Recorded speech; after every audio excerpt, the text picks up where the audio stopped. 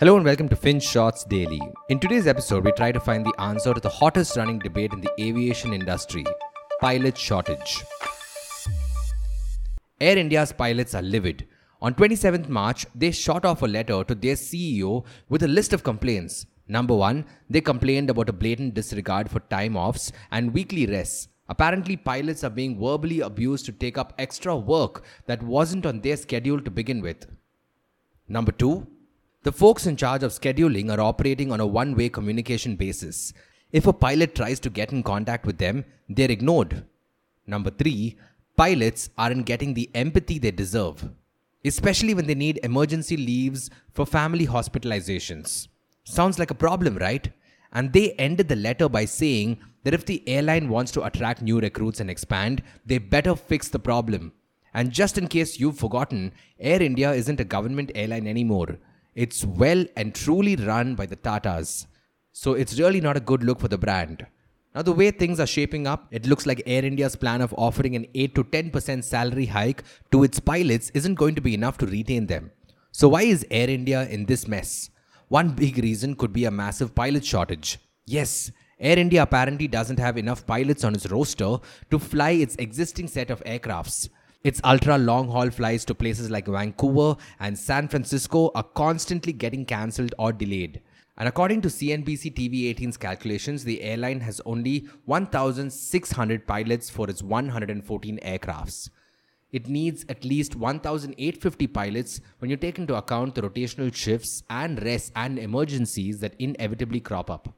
But despite all this, Air India is hell-bent on expanding its fleet. It's getting 40 more aircrafts over the next few months, and it has even locked in a whopping $80 to $100 billion deal with Airbus and Boeing for 470 passenger planes over the long term. So you can see why the pilots are worried. They're being pushed to the brink, and their flying hours have shot up by more than 40% according to the Morning Context. But here's the thing, the pilot crunch isn't going to be just an Air India problem. It could be a much larger one as Akasa, Indigo and every other airline goes on a fleet expansion spree. That's because India apparently needs 1,000 fresh commercial pilots every year to meet the needs of the growing aviation industry.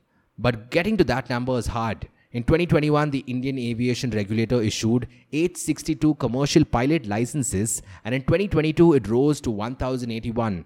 While that's a good sign, the average number of licenses issued each year is typically only about 600. Only 200 pilots retire annually, so we'll find it hard to keep up with demand. And one problem is that getting trained to become a pilot is an expensive affair. A pilot's training, including training to fly, can cost anywhere up to 50 lakh rupees. And this is even before they apply for a commercial pilot license or a CPL. These exorbitant costs can be quite deterrent since only those with access to funds can fulfill their dreams. Then experts say there's a lack of training facilities in the country. As of now, we have 35 approved flying schools that use 53 air bases to train pilots, which is just not enough to churn out the number of pilots that we will need soon. And setting up new flying schools after approvals by the DGCA isn't easy either. It's going to take time.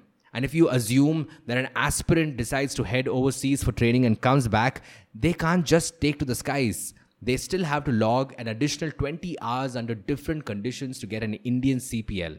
And if they get lower pay than their foreign counterparts and have to jump through additional hoops, they might just choose to stay abroad. But wait, the Ministry of Civil Aviation actually disagrees on the pilot shortage matter. In fact, the DGCA chief Arun Kumar says that we have an oversupply of pilots. He says we have 13,000 pilots in the country and that 30% of them have no jobs. Sounds like a complete plot twist, right? Well, there might be an explanation for this paradox. Experience. You see, just because someone is a pilot and has a CPL doesn't mean they're ready to pilot an airline, especially wide-body airlines to fly long-distance routes. A CPL holder needs to train for another 250 hours in simulators and training aircrafts before they get the go-ahead to fly. And then it will take years before they actually get to command an aircraft and not just be a co-pilot. In fact, a junior pilot needs at least 1,500 flying hours under their belt before they can progress to being a captain. So yes, what airlines need at the moment are experienced pros, not the newbies. That's what the shortage is probably about. And that's precisely why Air India is offering its pilots more money. But we'll have to wait and watch if Air India and the aviation industry can successfully fight the pilot crunch. Thank you for listening to today's episode. FinShots Daily is available on a bunch of streaming platforms such as Spotify, Apple Podcasts, and Google Podcasts. So make sure you follow us on your favorite podcast streaming platform. Until next time.